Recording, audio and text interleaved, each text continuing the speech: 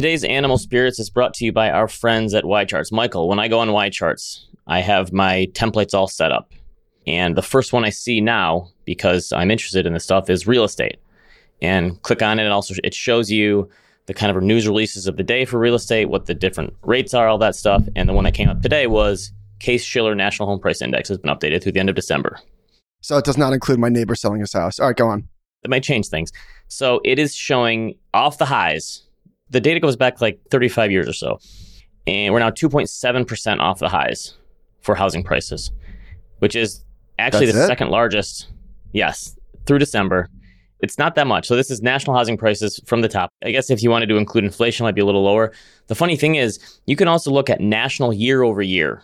So you can look at both ways, just the drawdown, you can look at the gains. We're still on a year over year basis. Home prices were up 5.8% last year. Actually, you know what? We had a bet on this, didn't we? Home price gains for the year? Someone's going to have to remind us of this. I feel like we did a bet on this. Home prices being up 5% or more. Let's just pretend. Okay. Pretty sure whatever happened, I won. Okay. Anyway, you would hope that this would get a little better. We're going to talk about why the losses aren't larger on today's show. If you want to learn more about finding these charts, all the other charts on YCharts, go to ycharts.com, tell them Animal Spirits sent you, and get 20% off that first subscription. Welcome to Animal Spirits, a show about markets, life, and investing. Join Michael Batnick and Ben Carlson as they talk about what they're reading, writing, and watching. Michael Batnick and Ben Carlson work for Ritholtz Wealth Management. All opinions expressed by Michael and Ben or any podcast guests are solely their own opinions and do not reflect the opinion of Ritholtz Wealth Management. This podcast is for informational purposes only and should not be relied upon for investment decisions. Clients of Ritholtz Wealth Management may maintain positions in the securities discussed in this podcast. Welcome to Animal Spirits with Michael and Ben. I want to start by acknowledging an anniversary. Ben, you've been blogging for 10 years. Is that real? It's hard to believe. Yes. I had this marked on my calendar for some reason. So it was February of 2013 I started. Was it WordPress? Yeah. There was no Substack at the time. I don't think Medium even existed. I had to basically build a website myself. I had help from some dude who was in my MBA class who said he could build websites. And I stole a header from something else and did a picture and off we go. Where'd the name come from? I don't think I ever asked you that. My brother and I always talked about people making mistakes with their finances. And we always thought like... Nerd alert. Yeah, it's true. But we'd always say like, just use a little common sense. And so common sense was always the name that I was thinking about. I honestly don't know. I came up with it on my own. I tried 50 different variations and that's the one that I figured. And credit to me for not spelling sense CENTS. Oh, that's so true. People in personal finance sometimes will do that. And credit to me for not doing that. Wait, was your first post the one that you sent to Josh? No. No one read any of my stuff for a year, probably. What was your very first blog post? I don't even know. Someone sent it to me, actually. It was kind of laying out what the blog was supposed to be. And honestly, when I started it, I figured I'd make it like 6 months. I wrote out a list before I started. I'm going to blog about these 50 things. And I assumed I'll get through that list and then I'll run out of stuff to say. And that'll be that. And I'll have this just sitting there if anyone ever wants to read it. That's kind of what I figured when I started this. And you were working at the endowment at the time?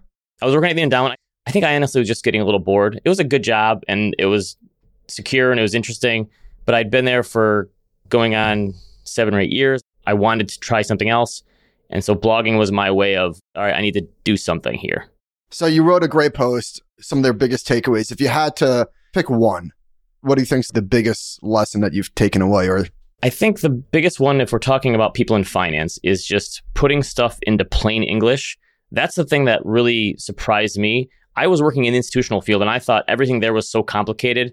And my whole ethos was born on like, investing is not easy, but you don't have to make it hard. You don't have to make it so complicated that people can understand it. And so the idea of putting stuff into plain English, I thought made sense. And the most surprising thing to me was after 6 or 12 months of writing, my biggest audience was financial advisors, and they were emailing me and saying, hey, can I share your post with my clients? And I was not in the financial wealth management industry at that time.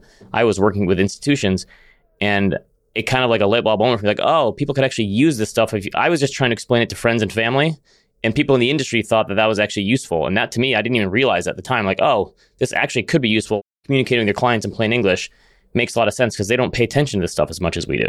Well, congratulations on 10 years. It's pretty incredible that you're still pumping them out at the pace which you are. I feel like you're only getting started. It feels like you're like ramping up. We'll see. It's one of those things that's just become part of my routine.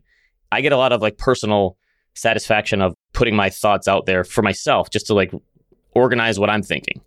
Well, I have not been blogging much these days. I think doing 4 podcasts a week, I feel like I say most of what I need to say on audio. But I did write a blog post while I was in Disney. Credit to me. That's work-life balance right there. And maybe this is a good segue to start the show. The TLDR of what I wrote is maybe a paradox that the economy is too strong to avoid a recession. So as listeners know, we were away last week, but prior to that, one of the themes on the show has been the resilience of the stock market. And it was really a narrative shift from avoiding a recession to the soft landing, to no landing, to, wait a minute, things are accelerating, stop. And so now we're at the point where the market expectations have shifted to the Fed has to maybe do more because the economy just is not relenting. And in some areas, it's accelerating. And so therefore, we are going to go into a recession. It felt like we had a little 3 to 4 week window there where inflation was coming down and it felt like, okay, we're almost ready to claim victory here. We're going to do this. It's going to be smooth. And now it's, instead of people thinking we're going to overshoot to the underside and things are going to slow considerably and that's going to be the problem, the economy is stronger than people realize. All it took was mortgage rates going from 7% to 6% for the housing industry activity to pick up a little bit. And people are still spending. And I don't know that anyone would have said a year ago, the problem in February or March of 2023 is the economy is going to be too strong. And that's going to be the problem for the Fed. And that feels like where we're at. Things are just not letting up. Is the Fed going to panic is something that investors are asking themselves. But we did say a couple of weeks ago that if inflation has peaked, it's not going to be a straight line down. That wasn't the case in the 80s. It wasn't straight down. So there's going to be some fits and starts. And obviously, we'll see where this thing goes. But the market is not necessarily expecting the Fed to panic. So a month ago, if you're looking at the CMA Fed Watch tool, which gives you market expectations of where Fed fund rates are going to be, a month ago, there was a 0.3% implied probability of a 50 basis point rate hike. It was 18% a week ago, and now it's up to 27%. So still 73% probability of just a 25.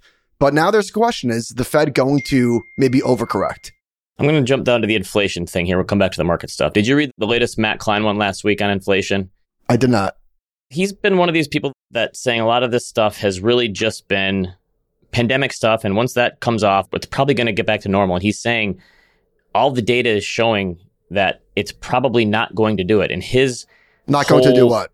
Not going to get back to their 2% target on its own. And he says the good news is that the humming economy continues to provide more opportunities for more people to produce more of the things that we need and want. The bad news is it seems increasingly unlikely that America will return to the pre-pandemic inflation rates without a downturn. Here's one for me that maybe you can back up with some Disney stuff. This was an interesting one from his piece. Just anecdotally, the 7% surge in spending at bars and restaurants not adjusted for inflation is the largest single 1-month increase in that category since mass vaccination began in March 2021. This is one of the interesting things to me about inflation is that you would assume inflation and price rises would cause people to change their habits. When I go to a restaurant now, I notice that it's way more expensive. And I have a family of 5, so that's part of it. But the bills at restaurants now for me are noticeably higher. But all of them are packed. And it's not like anyone is saying, geez, these restaurant prices are so much higher. Maybe I should just eat at home and not do this anymore. And no one seems to be doing that. No one seems to be changing their behavior because of inflation. Well, so the impetus for my blog post was seeing the line at Magic Kingdom. It was madness. And to your point about things getting more expensive and people not changing their behavior, we're going to get into the stuff later. I'm guessing for a family of 4, it's the neighborhood of $10,000. It's not an insignificant amount of money to take your family to Disney. There was one point where we were by the pool and there was like an ice cream Dippin' Dot type of thing. And on the label said $5. Guess what? They charged me $7. Did I say, wait, that's over the line? No, I paid $7. I think I said this when I went to Disney. Do you look around and go, how is everyone affording this? How are these thousands and thousands of people all affording a $10,000 or whatever the bill is? Where do you come down to that? Is everyone just taking out credit cards to pay for this stuff? Everyone's still employed. I guess that's it. It's kind of like, yes, I'll spend the money now and I'll make it up for it in wages. I guess that's the hard part. So back to markets, and then we'll filter through the economy and inflation stuff. So Michael Sembalest, who does probably one of my favorites. There. Yeah, it's one of my favorites. Did this great post, as he always does. You can listen to his posts in podcast form now. I'm a reader. Okay. Especially this charts. I guess he does a lot of charts, yeah. He said, what kind of rally is this? And there's charts. This chart shows low quality stocks and high short interest stocks. And Ben, I feel like one of us called this. No. You're poo-pooing it. No. I maintain that the rally that we saw, I'm just giving you the facts via Michael Sembalest. These are just the facts. So what do you have to say for yourself? I said every time we have this happen coming from a bear market, the first stocks to lead the charge are highly shorted stocks and low quality stocks. It's always a junk stock rally. I guess we'll see. Here's what I wanted to ask you. I've got a few questions to ask you on this show today. I've got question. Okay. Trivia. All right. I was looking at this the other day. What's your best guess for annualized returns in the S&P 500 this decade? So starting in January 2020, what are the annualized returns? So from 10 to 20? No, from the beginning. So we're 3 years in, basically. Oh. What are the annualized returns this decade? 20 and 21 were monster years. And then 2022 was awful. So 8%? Yeah. 11%? I don't know. 8.5%. We're basically average. It's crazy to think we've had... Yeah, how are the last 3 years? Yeah, average. If you take the boom and the bust, put them together, we have average, basically. Okay. That's kind of what happens. All right, good one from... Wait. What? Any more trivia? That was fun. I got more to come. Okay. Don't worry, it's in the diet. Let's do this tweet here, and then I got another trivia question for you. You do the tweet, and I'll come up with the trivia. All right, Katie Greifeld tweeted that the 6-month T-bill is yielding 4.99%.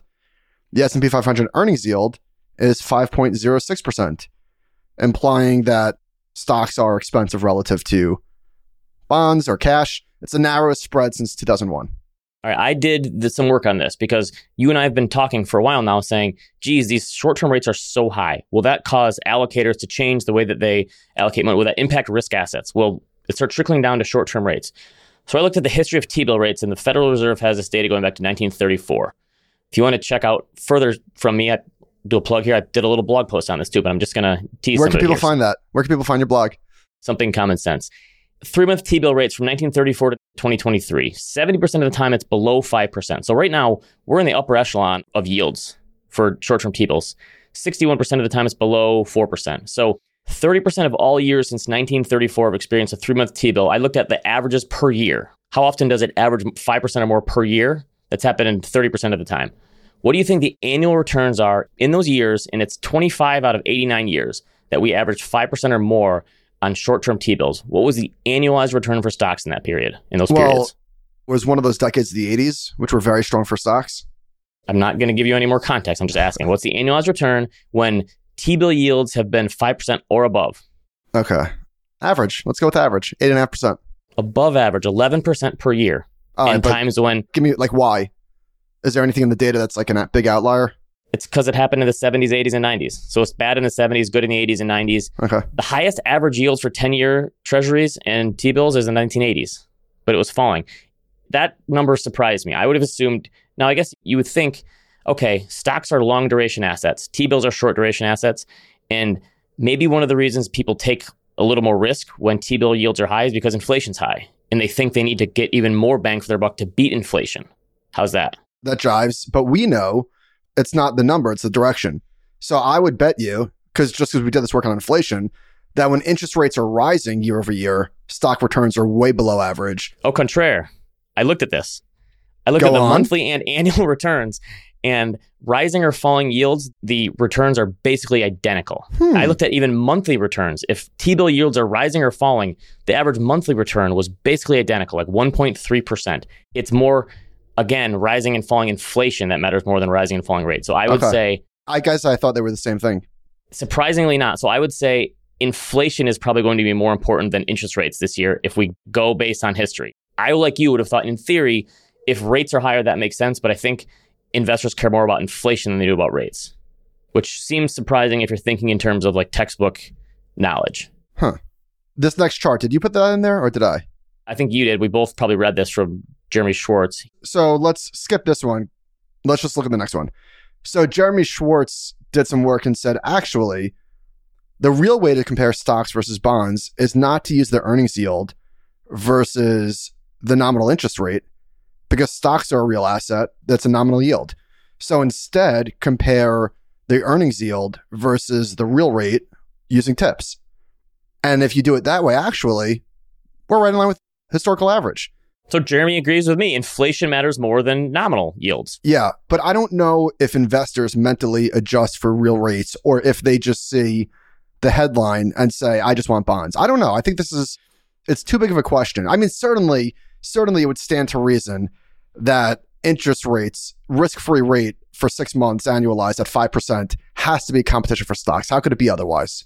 Yes. And then the counter from someone would be, well, yes, nominal T-bill yields are 5, but inflation is still 6. So why wouldn't I go for 9 in stocks or 10? That's the rub, I guess. But I don't see how you couldn't look at 5% nominal yields and be pretty happy about that with the assumption that inflation is going to fall at some point.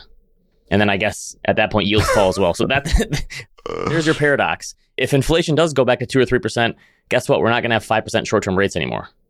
I guess enjoy them while they're here and forget about inflation if you can. Just push it out of your mind. It's not here. Don't worry about it. I guess. I would love to see the annualized inflation rate from when I went last year to you this year for Disney. It's probably going to be 15%. They can name their price and it doesn't matter. People will pay it. I think a daily pass is like $165. Which doesn't even scratch the surface when you put all the extras on top of it. You know, not everything was so expensive at Disney. I mean, certain things were certainly, but like a bottle of water. Guess how much a bottle of water was? Dasani, by the way. $3? $4? $3.75. It's not terrible. Yeah. It's ridiculous, but it's not egregious. I go to Nassau Coliseum for the monster truck thing, and water's like $7. We were traveling at an airport, and we were at Panera, and my kids grabbed Fiji waters and just opened them. I'm like, no. Because it was like $9, right? My son just opens it immediately before I even pay. Credit to Robin. She shipped snacks, like fruit snacks, goldfish, all the junk that the kids eat, and bottles of water to our hotel. Oh, that's a good idea. Not to be frugal, but just because we needed snacks. Why not get bottles of water? Disney charged us a $30 handling fee to receive the package, which as a customer, I was annoyed, but as a shareholder, I like that. If I'm paying that, I want Mickey Mouse delivering that water to my room. All right, so Paul Gadrowski tweeted, I hadn't seen the data put this way, and the state change of daily retail investors' net inflows into U.S. markets is startling. It trundled along. Trundled? That's a new word to me. Yeah, never heard of it. It trundled along at around $300 billion, and people got bored in the pandemic, and daily inflows quadrupled, and we've never come back down. I was definitely saying that investors, if you come into the market as a gambler, you don't become unaddicted because it's on your phone. Right now, Robinhood activity would suggest otherwise. But what do we make of this? They're not leaving. I'm shocked that 2022 didn't see this crash. And I see a lot of people say this bear market can't be fully over until all of these investors capitulate. What if they just don't? They're not. They're not going to just go away for good. You put money on FanDuel, you gamble that money until your FanDuel account is zeroed out, and then you probably go back again, just like the blackjack table. Guilty. You don't stop gambling because you lost your first 5 hands in blackjack. You go to the ATM and you come back and play again. That's what I do. Every time my account goes to zero on FanDuel, I just re-up. And I think that's probably what's going on here. And I will say this surprises me because it wasn't just that 2022 was a bad year. It's that it was an awful year. The stuff that people speculated on had a depression, basically. All these stocks were down 70, 80%. Crypto crashed. All their SPACs crashed. Options that they were putting on did horribly. So the resilience here does surprise me, yes. Getting back to the economy, Stephen Geiger tweeted from the Cleveland Fed, quote, a deep recession would be necessary to achieve the 2.1% inflation projection. That's basically the TLDR. Why are they so hung up on the 2%? I honestly don't know, because why not move the goalposts? We had 2% inflation in the 2010s and no one was happy. What's wrong with 3 to 4%? I know they probably say, well, we can't say that because that ruins our reputation. But all the stuff that people complain about in the 2010s, we have now. We have higher growth. We have higher interest rates for savers. We have low unemployment rate. We have plenty of job openings. We're not complaining about 0% rates from the Fed anymore. Wage growth, especially at the lower end, is higher. Yes, we have inflation. That's the trade-off. But if we just say, okay, fine, 3 or 4% instead of 2%, and we don't have to go through this deep recession to get there, isn't that a good trade-off? Yeah, but I do think that there's a metagame going on where I think If I had to guess, they're less worried about their credibility and more worried about the market's reaction to them saying, you know what, we're going to go to 3 to 4. They can't say that. Because if that happens and then financial conditions ease and loosen, then it just defeats the whole purpose of what they're trying to do in the first place. Yeah, unfortunately. All right, this is interesting. From Bespoke, natural gas prices are down by a record 79% over the last 6 months. There's no analog to the magnitude of the current decline, as the largest 6-month decline prior to this one was 68%. Unbelievable. I looked the other day. We came up on the 1-year anniversary of the war in Ukraine, which is mind-boggling to think about that it's still going on. And commodities, I looked at a bunch of different commodity indexes. There's 5 or 6 of them if you want to look. They're all down since the start of the war. So we had the initial spike, and commodities have round-tripped and are down a year later after the war started. Pretty incredible. Things you wouldn't have predicted at the time. All right, here's another good one from the Wall Street Journal. This one was flying around social media this week. Apartment rents fell in every major metropolitan area in the U.S. over the past 6 months through January. A trend that is poised to continue because we had the biggest delivery of new apartments in nearly 4 decades slated for this year. So 3.5% lower, according to Apartment List. Nearly 500,000 new apartments are coming online this year as developers seek to cash in on higher rents that tenants have been paying. Who would have thought if you actually build more housing that prices would come down? This is what we need in the regular housing market. Guess what happens? Housing becomes more affordable if they build more houses. So why is this happening in apartments and not single family homes? Is it just because apartments are more economical for them to develop and they make more money on them? Well, did you read, we're going to get to Connor's sense piece later about home builders actually being the only game in town? Because existing homes are basically frozen. People can't afford to move. If you're locked in at a 3.5% mortgage, you're not going up to 7. That is kind of a funny way to think about it. The way that you said that, you think as a home buyer, you can't afford to buy, but as a home seller, you can't afford to sell. You're putting yourself into a worse financial position by moving. You would simply think, just if you knew nothing, you would say, all right, mortgage rates are at 7%. What are home builders doing? You would say they're getting crushed. Au contraire, my friend. I'm looking at Pulte. I slipped that in. That was like, I just inceptioned that phrase to you today. What? Which one? Au contraire. I said it earlier. See, I incepted it into your brain. I just Leo DiCaprio to you and incepted it into your brain. You know what? This is a great time to address the fact that the Wall Street Journal incepted Rich Session into your brain. So Ben, here, let me lay this out. So a couple of weeks ago, Ben made this proclamation that he's going to coin it. You know what? It's a Rich Session. The Wall Street Journal wrote about it last week, and we got a lot of emailers saying, hey, they stole your Rich Session. Actually, it turns out that Ben probably, and I'm going to give you the benefit of the doubt and say inadvertently stole it from them because they actually said Rich Session back in January, early January. So you stole it from them. Unknowingly. I'm going to leave this one up to great minds think alike because it's not like it's that original, Rich Session. But the Wall Street Journal, they scooped me on it. What do you mean they scooped you? They beat me. Oh. They got me. I'm going to say that you saw the article because you're a Wall Street Journal subscriber, as am I. You probably saw it and planted. It's okay. It happens. I don't know. I thought about that on the fly on the show. I'm leaving that up to great minds think alike. You think you thought about it on the fly. That's the whole thing. Just like you saying au contraire right now.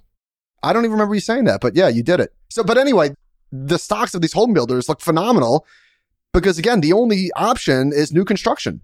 Yeah, we're going to get into that. I think if I was in the market for a new home and I could afford it, I would build now rather than buy existing. I think you're going to get a better deal. So, Ben, you said, is one of the big takeaways that really, you said, my biggest takeaway from this experience, there's still so much we don't know about how economic relationships work. I think that's probably partially true, more than partially. Certainly, there's a lot of truth in there. But I still think that the pandemic and its aftermath just twisted everything that we thought we knew into a pretzel.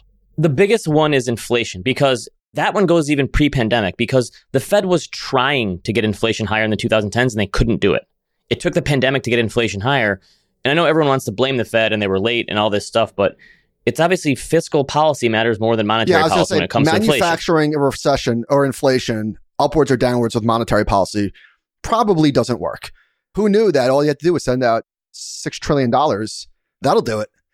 But we started the show saying that the housing market is down 2.7%. If you would have said interest rates are going to go to 7% and stay there between above 6% for, I don't know, it's probably been 9 months now, wouldn't you have assumed the housing market would have crashed or come down 10% in a hurry? And it's sticking. In certain cities, it is.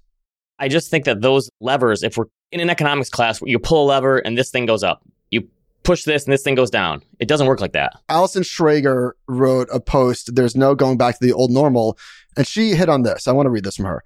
Allison says, It somehow became conventional wisdom that an aging population put downward pressure on interest rates. Yes, this is me now. That was sort of the narrative. She says, the thinking went that older people facing a longer life expectancy save more and invest in bonds, increasing the stock of saving money, meaning naturally lower interest rates. But this never sounded quite right to me. Haven't we undersaved? And aren't we probably going to have to go into debt to pay for our aging populations? Additionally, as people age, they need to spend their savings, which means more bonds and less demand for them, increasing rates. Then the explanation goes, there are younger countries who will buy our debt, but this all sounds sort of desperate to me. The story now states that older people are unproductive, which will lower the marginal product of capital. Another way of saying interest rates. However, that assumes there'll be no new technology. I think rates fell and kept falling, and we needed a reason why. It just so happened that growth fell and the population aged, bringing this all together into a neat little story that infected every international organization and justified spending forevermore. I think there's a lot of truth in there. That makes sense. I always thought that the idea that as societies become wealthier, their natural interest rate should go down because the economy matures. That was a William Bernstein point in his book, The Birth of Plenty, like how capitalism was born. He said, historically, that happens to almost every society. You start really high interest rates, and as you become wealthier, more mature, they go down. That always made more sense to me than demographics, but that's pretty good debunking right there. There was an article from the Federal Reserve Bank of St. Louis. Title is A Tightening Monetary Policy and Patterns of Consumption. And they say, the theory suggests that consumption should behave during periods of tightening monetary policy is not clearly observed in at least 2 of the first 4 tightening episodes in our analysis. So Ben, you asked earlier, why aren't people responding to different Fed policy, inflation, and maybe it's just not that simple. Maybe it happens on a really long leg, or maybe it just doesn't happen at all. And maybe sometimes it does and sometimes it doesn't, for reasons that we just can't know.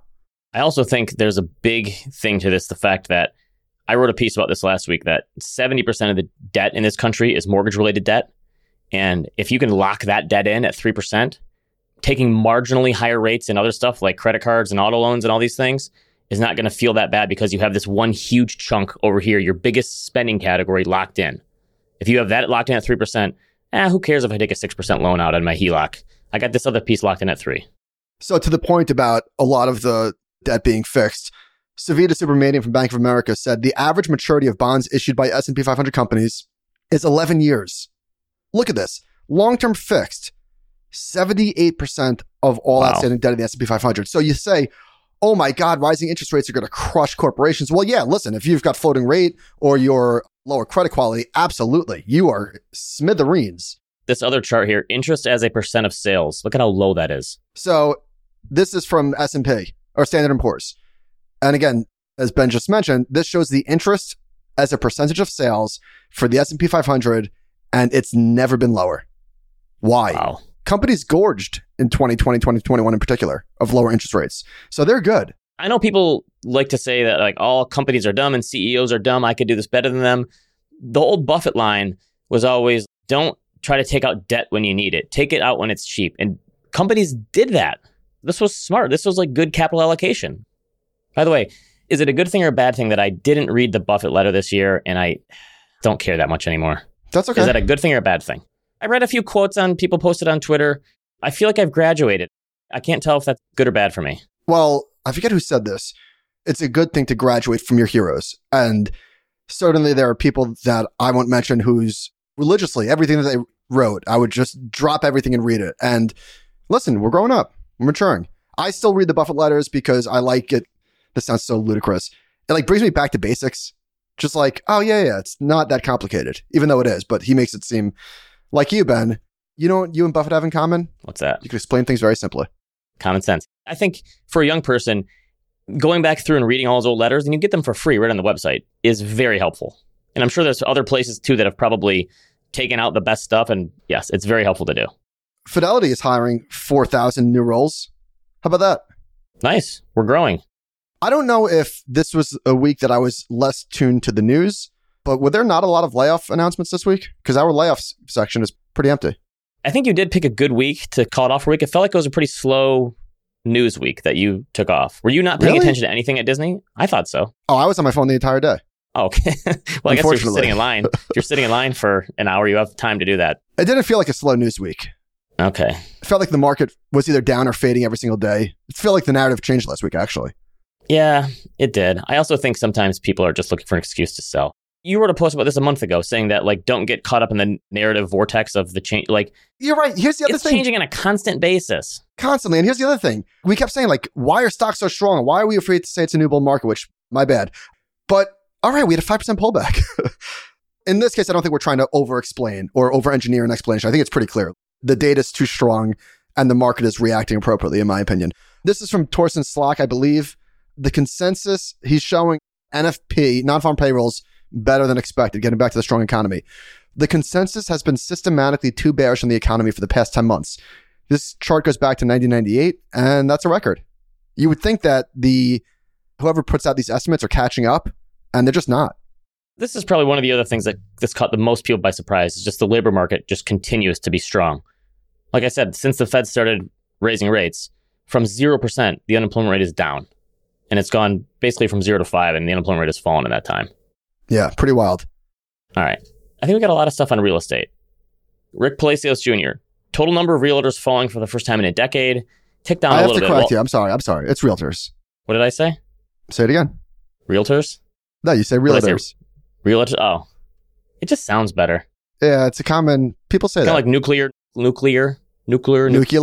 Yeah, people say that wrong. My least favorite one is Chipotle. Oh, it's awful.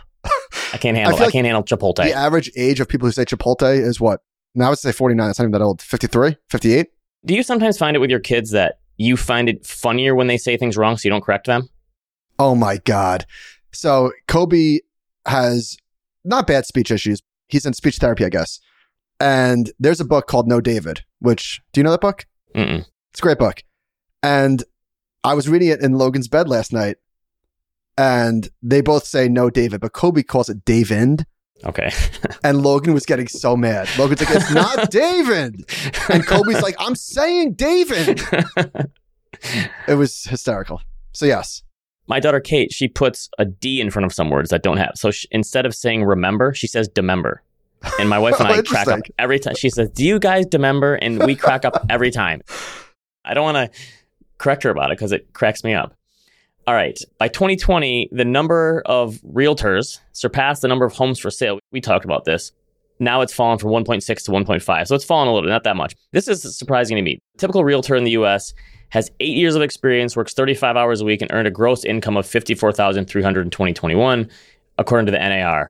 I think some people think this is going to be easy work. I sell a few houses. The commissions are big. It's probably a power law thing where the top 5 or 10% of them make most of the money. I also do wonder how many of them do it part-time.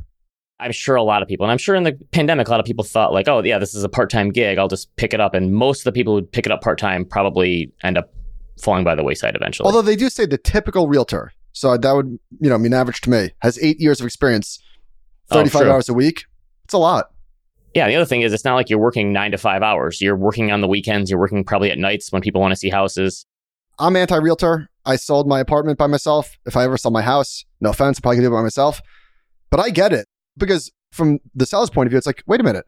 Why am I giving this person 3% to open a door? Listen, I used to be like that. I've had 2 good realtors in the past 7 years, and I found them both very helpful. And the back and forth and the negotiating the contracts and stuff that they handled, I thought they were worth the money. I used to be in your same boat.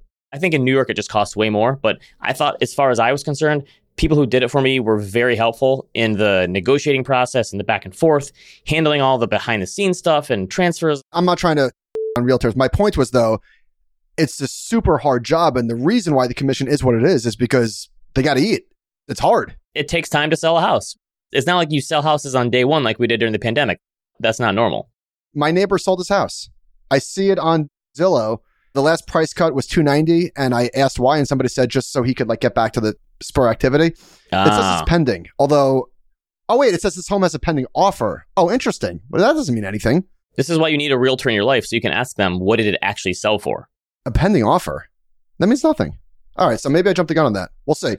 You forgot to tell us the biggest thing that's happened to your life in the last 3 weeks. You finished your mudroom. You sent us pictures. You finished your mudroom. Did we speak? I don't know if we spoke about this. Maybe we did on the previous podcast, so forgive me if I'm repeating myself. But when we were in Miami, everybody who came up to me said, how's the mudroom? Yeah. Yes. And credit to Robin. It's a good mudroom. She did the design and everything. It looked nice. Thank you.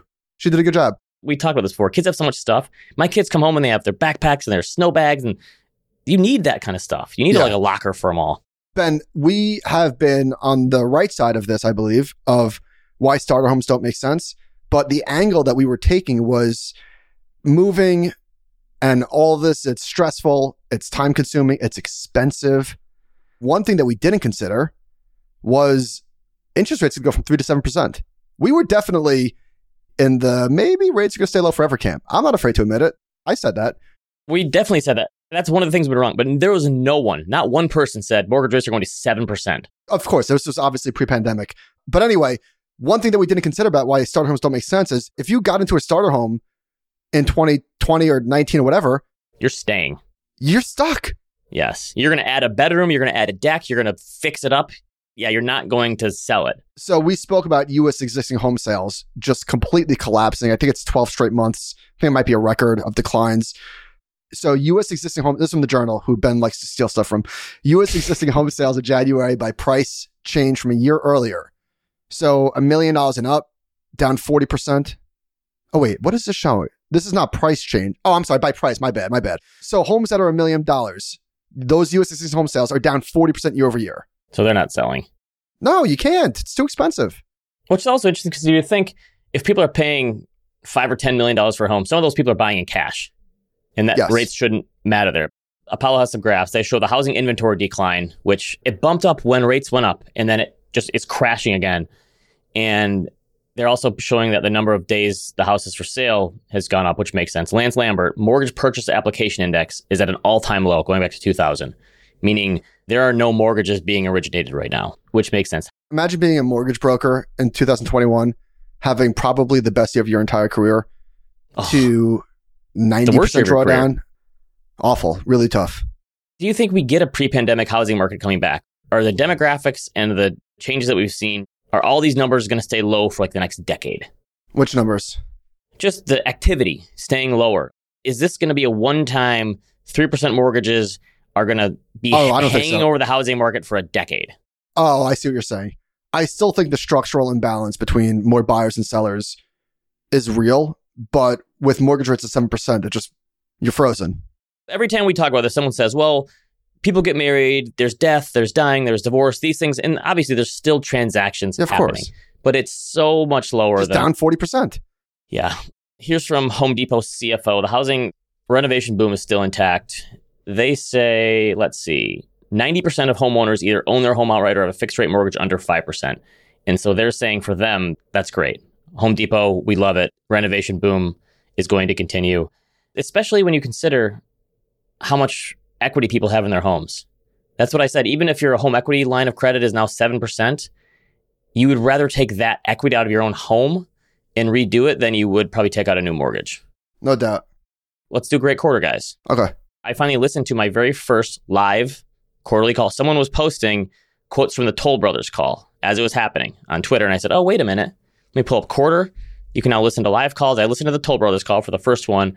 And they had an interesting point about people who build new homes. This is from their CEO. The buyer doesn't have a mentality of, I'm locked into this 6.5% rate for 30 years. Refis happen all the time. Our buyers are sophisticated. They know for $2,000, $3,000, $4,000, they can get out of a high rate and get into a new low rate. They don't want to get out of their lives. They took 8 months off. They're now sensing some urgency. And I'm not saying rates aren't important and they don't impact affordability. They do. But for our business model, it is not the number one thing. And Axios had this thing saying that part of the reason that these home builders are doing so well, Pulte's offering 4.25%. Lennar is offering 5% for mortgages. 75% of builders are dangling mortgage rates that buyers can't find on their own through lending institutions. So the home builders are doing mortgage origination now? Yes, and they're paying down rates for the buyers. How? They're paying the bank? Yeah, so you can pay points. You pay more money at closing and you can get a lower rate. You could do that now if you wanted to. So instead of lowering their prices substantially, they're paying down the mortgages for people that are offering huge incentives because the home builders need to get that inventory off the books. They need activity. They need the stuff to keep going. Interesting. That's why if I was in the market for a house right now, I'd be talking to a home builder. If I could afford it, I would not be looking at an existing home. I'd be going to many home builders and finding places where I can build a new home and negotiate with them and get some incentives. Survey of the week comes from Coinbase. And they say, according to their study, more than 50 million Americans own crypto, or 20% of the adult population. At first, I thought this was crazy. No way. So I think this might be overestimating it by 2x? 4x. I don't think it's completely egregious. You think only... 50 million? There's 300 million people in the country, 330 million people in the country. Well, if 50 million people own crypto, Bitcoin would be at 200,000. 1 out of every 5 adults. I'm going to say 1 out of 15 adults. Maybe even 1 out of 75 adults. I don't even know. 50 million is a lot. That's taking a wild leap from the survey. I agree. They say 1 out of 5. So what do you say? I'm going to say... 1 out of 20. 1 out of 20? 5%? Even 5% is a lot. 5% is probably all right. 5 or 10%. Yeah. Guess we'll never know. All right, let's get into some auto stuff. Wait, we should know because crypto's supposed to be so out there for everyone to know. The addresses, someone can look at all the addresses for us and tell us. Yeah, but there's a lot of chicanery that goes on with that. True. Some 9.3% of auto loans extended to people, this is from the Journal, with low credit scores were 30 or more days behind on payments by the end of last year, the highest share since 2010. Now, these are for subprime borrowers, those with a credit score of less than 660. So that makes sense. They have another chart. If you look at subprime delinquency rate by credit score, it's really people that have a credit score of 300 to 530. At that point, it's like 25% delinquency rate, which is high, but that's a very low credit score. I don't know how many people this represents. You probably build that in for low credit scores. So if you look at the New York Fed puts out this thing on credits every quarter, and they did percentage of balance 90 plus day delinquent by loan type, credit cards, student loans, auto loans, mortgages, and home equity. And auto loan is basically steady over the last, it's gone up and down a little bit, but it's not looking terrible yet. No, it's at an all-time low. But still, yeah, no, you're right. Auto loans look pretty healthy. So anyway, car dealership guy said, American Car Center, a 50-store subprime dealer group, just went under this morning. No pre-warning or anything to customers or employees. He also predicted, this was back in December, that used car dealers will shut down in 2023 at the fastest pace since 2009. So there you go. This was pretty insane. He also tweeted... Just because the activity is so low or what? Because prices are too high and people aren't buying used cars anymore or what? Or they're just not enough inventory? I don't know if it's because credit is deteriorating. I don't know. Woman goes viral for buying a 1998 Ford Escort for $289 a month. Oof. For 84 months. Oof. Ouch. We went to Arizona for a little 4-day getaway for like midwinter break. These kids have so many breaks now. And we went to Phoenix and we rented a car and they didn't have an SUV, so we got a sedan. I was driving like a Nissan Altima. And man, do I miss driving a sedan. Do you know how much gas mileage those things get? I know SUV and truck gas mileage has improved, but we got like 500 miles to a tank of gas in this thing. It's like driving a little go-kart. I wish I could drive a sedan. I just need like a 6-seater sedan. Like a limo. I need a limo or something. Well, when we took a car to the airport, we were in, I don't know if it was like the Suburban, like the extra long one, but it had the 2 pilot seats and the 3rd row behind it, which is way easier than having the 2nd row like flip over. That was very nice. But the Grand Wagoneer car dealership guy tweeted this, $111,000? Hello? That's insane. What is the payment on that thing? Honestly, is that $2,000 a month? I have no idea. I can't believe that. Maybe the Fed should do 50. Gambling in the U.S. reached a record high last year as commercial casinos and online betting apps reaped more than $60 billion in gambling revenues. This seems like the kind of thing that's just going to go up every single year. So here's an interesting quote, talking about like people's behavior. Somebody said, the surge in gambling was initially attributed to people having economic stimulus money. But I think it's hard to make that argument now. Yeah, I think so. Across the U.S., gamblers lost $34 billion in slot machines. Ugh, how is that possible? So painful. To each their own. But the slot machine thing, I will never get it in a million years. Players lost $10 billion on table games, up 14%. Sports betting generated a record $7.5 billion for more than $93 billion in wagers on sporting events. Not bad. So the Super Bowl broke records is the headline. We know that. That's going to happen every year, probably. Every year. Is this your first Carl Quintanilla tweet from this week? Took a while. Well, we just discussed this. This is from Bespoke, just showing retail sales by category. Bars and restaurants up 7% month over month. That's insane, no? Yeah, that was the Matthew Klein one. Yeah. People are still going out. There's some seasonal things there, but it wasn't even cold in December. At least not where I am. Every time I go out to eat, the restaurants are packed. Everywhere you go. All right, should we do Disney? All right, so I took notes I want to thank Michael Antonelli, who is a great person. His email was so helpful, wasn't it? Yeah. Or was he your personal consultant too? Yeah, I was basically texting him not the entire time, but I was texting him a bunch. Michael told me to get these Balega blister-resistant socks. That's such a dad move. Blister-resistant socks. They're expensive. They're $20. I got 4 of them. And I got to say, incredible socks. Balega. Incredible socks. Absolutely incredible. Best socks I've ever worn. My overall take from Disney, and I've got a whole bunch of notes, it is a premium experience like no other. So, for example, the wristband thing, right? Isn't that amazing? Oh, forget about it. Incredible. So when you go to like Six Flags or any other park, maybe there are people sweeping up and there's no places to park your stroller. At Disney, if you put your stroller someplace that's not supposed to be, they move it over to the stroller area. Yeah, they've thought things through there. It is just so clean, and you really do pay for what you get. Or you get what you pay for? It's the most magical place on earth, right? Well, that's for sure. All right, so in the hotel, I noticed something. Tip Top Cocktails. You ever heard of that thing? No. You're not really a cocktail drinker, but they have these little cans of cocktails. In your room? No, at the convenience store. Oh, okay. They had like old fashions, margs. Oh, pre-mixed drinks. Okay. It was pretty good. Got a Not few bad. of them. Effective. You kind of have to drink to make it through Disney, I think, as a parent. Well, especially with Epcot. Yes. So the first day that we got there on Sunday at around noon, and we did Animal Kingdom right away, which is great planning by the person that helped us plan it, because Animal Kingdom is not a full day thing. There's just not a ton to do there. So we spent half a day there. That's where the Avatar ride is. So Ben, you mentioned the wristbands that get you in faster. Avatar had a 215-minute wait. Jeez. So it's like 3.5 hours. So you buy these Genie Plus Lightning Lane wristbands where you could book 2 trips at a time and get ahead of the line. For the first time ever, to the point about the economy being too strong, they sold out. That's crazy. So the next day, we did Epcot, which was incredible.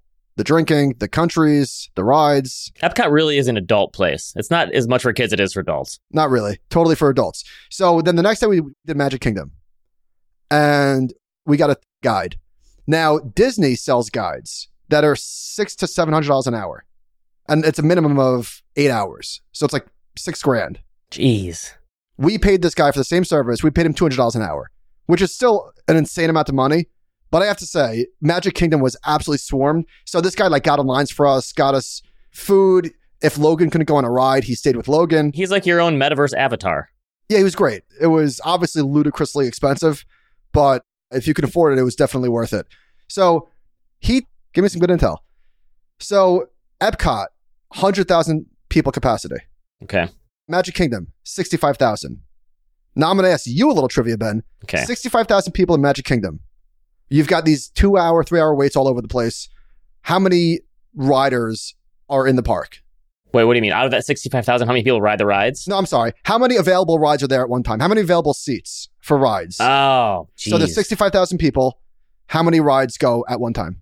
Or how many total butts? How many people could be on a ride? Yes, I'm sorry. That was very confusing. 800? 850? 2,200. Okay. So 65,000 people and only 2,200 riders at a time. Nice little business. Yeah, geez. I noticed a lot of Bills fans. Bills fans travel well. Okay. Just an observation. I also noticed a lot of LSU people. I tap one of them on the shoulder. Is there like a game here or something? What's going on? Apparently they travel from Mardi Gras to Disney. Okay. Just They keep were the all party over going, the huh? place. I'm just going through my list, so forgive me. One night we were in the hotel, turned on the TV, and I saw, True Blood. Remember that show? Vampire Bill? Whatever happened to that guy? I watched that show. The first couple seasons were pretty good. It Amazing. tailed off at the end. Yeah. So I just want to give a shout. How about my thing? Why did they not have Disney Plus in all Disney resorts Yeah, that's a great for question. free? It's crazy. The True Blood, the opening song is one of the best songs of all time for an opening show. Yeah, that was. It was a really weird intro as well. Yeah. Great tune. Not to overtake your Disney stuff, but at our hotel, we had really spotty Wi-Fi. I could not get good internet access because my computer didn't work very well. So there was no streaming on our TV. It was just like the 60 channels. It really made me appreciate streaming and the ability to just find something on demand. There was nothing like trying to watch something that's already started 15 minutes ago. What am I? Schmuck? By the way, this whole thing that we're doing right now is basically for Michael Antonelli's benefit because he can't wait to hear about my experience. I should mention that I had an amazing time. Absolutely one of the best trips of my life. More importantly than me, the kids, forget about it. I almost cried watching their joy. It was too much. That's memories for a long time for you. Forever. Yeah. So that's what you pay for. Speaking of, not to put a downer in this, but some butthole messaged me on Instagram or left a comment. Why would anyone in their right mind introduce their kids to Disney? So many better things to do with the time and money. I'm sure this person's very happy. Just a very happy. But how do you keep your kids from Disney? What do you mean introduce? They have TV. Dum-dum. Here's the thing. Would you be willing to go back next year already? Oh, no. This is like you check it off your list and you go like 5 years later, right? Or you're done. I think I'm done. But if the kids wanted to go back in maybe 10 years. But no, I'm done. So anyway, so speaking of True Blood, Tara, Sookie's best friend, was in The Last of Us. Yes, I did notice that, which, to be fair, has kind of tailed off a little bit.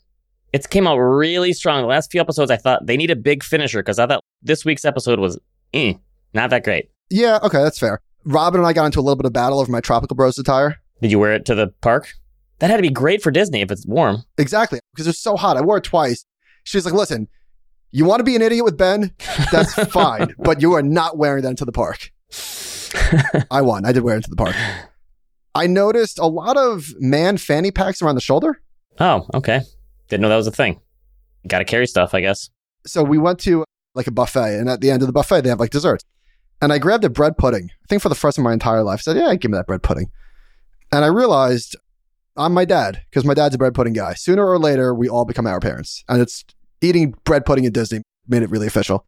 Did you lose it at all? Did you like get really mad or impatient at any time and I'm at my wit's end? Did you have one of those moments? Only one time. And it's funny you mentioned that because Morgan texted me. He said, I took my son to Disneyland for one day and I was exhausted. It took me 2 days to recover. Just trying to understand how you and Robin are seemingly going on day 77 and everyone looks happy. It's a lot. Credit to Robin. It was a lot. It's one of those places where if you have kids, you go to bed early. You get at home for the night and you're dead.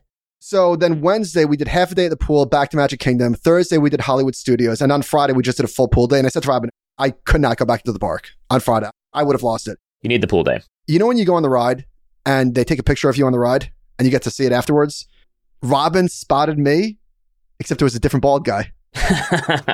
She was dying. We all looked the same. All right, this is sort of random, but at the pool, I noticed something that had never occurred to me before. People who lie face down on a lounge chair, what are they trying to do? What do you mean? Like, is the goal just to burn the shit out of their back? Why would you want to tan your back? I don't even understand. Or is it just because they're trying to get a nap? Well, yeah, so you're even. If you just tan on the front, it'd be weird if you weren't tan on the back too, trying to even it out. Ah, see, my aversion to the sun, I never got that. Now it makes sense. We're almost done, Ben. Okay, there was like no Marvel presence in the parks at all, except for Guardians of the Galaxy. I'm guessing that is coming. I'm guessing there's going to be a big Marvel push soon. Has to be coming. And I also thought, speaking of Marvel, maybe we'll get to that later. I feel like Marvel is like the perfect analogy for late stage capitalism. Just fucking done. Ant-Man got slammed. Just completely out of ideas. Nothing else going on. Well, after 45 movies, they had to run out of ideas eventually. So anyway, that was my experience with Disney. Could not recommend it highly enough. I know it's not a scorching hot take, but really just an absolute joy. Top to bottom, start to finish. I'm not a Disney guy, and the memories we created there, it was totally worth it, even though it seems like you're half the time you're going, are we really spending this? And you're like, you know what? Screw it. It's the memories. Got to do it. You're creating nostalgia. Last thing. How insane was that Star Wars ride in Hollywood Studios? The Rise of the Resistance.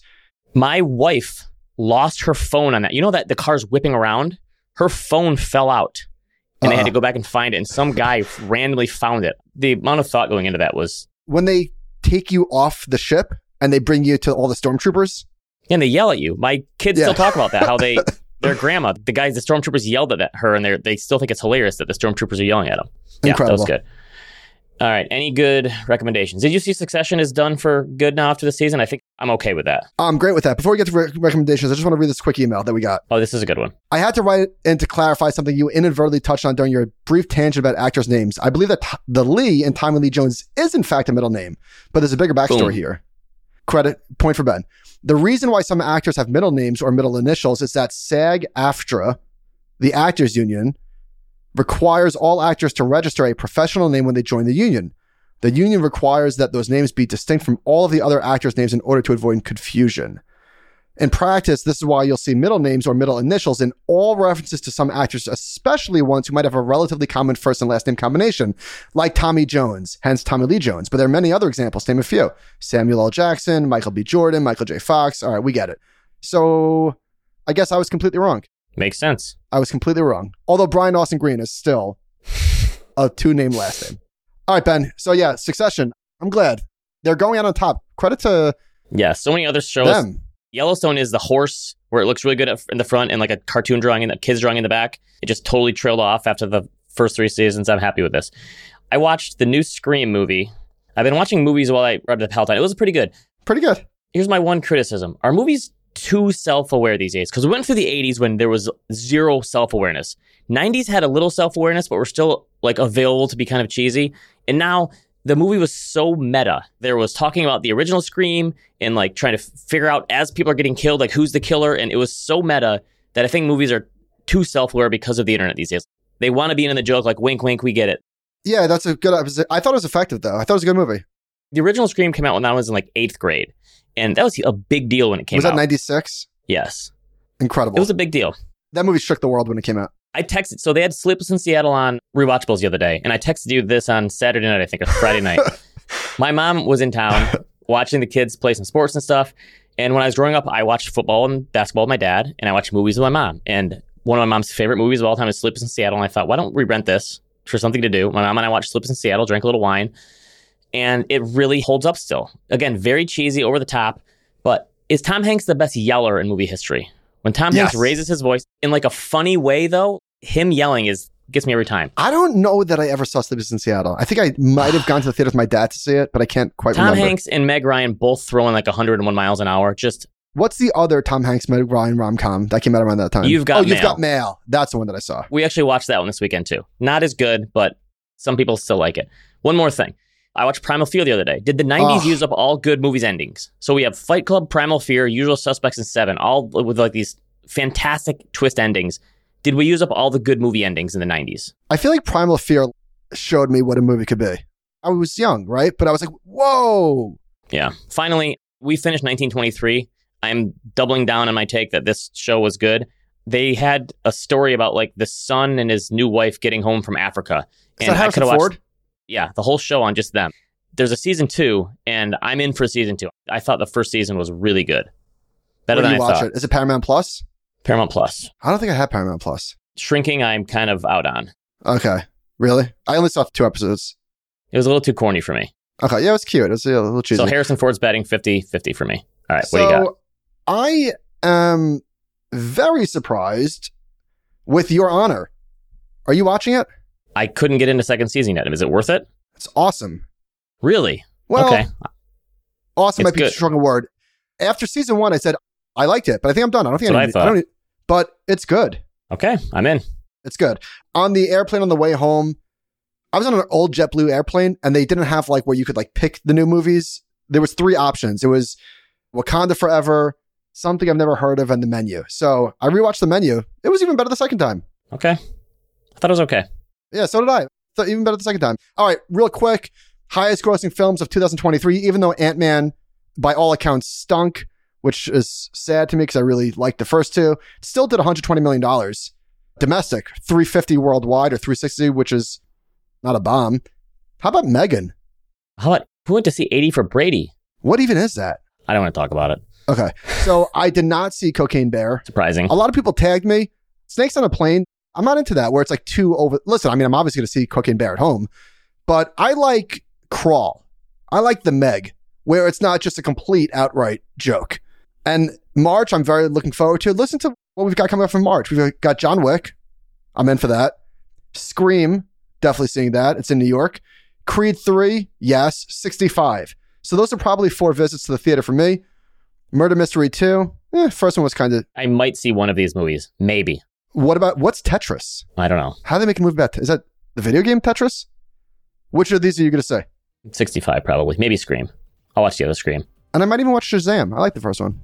Anyway, this is kind of a depressing slate of movies. Nothing new anymore. Late stage. All right. Long episode today, but we had to catch up. We had to catch up. animalspiritspod@gmail.com. Thank you for listening. And we'll see you next time.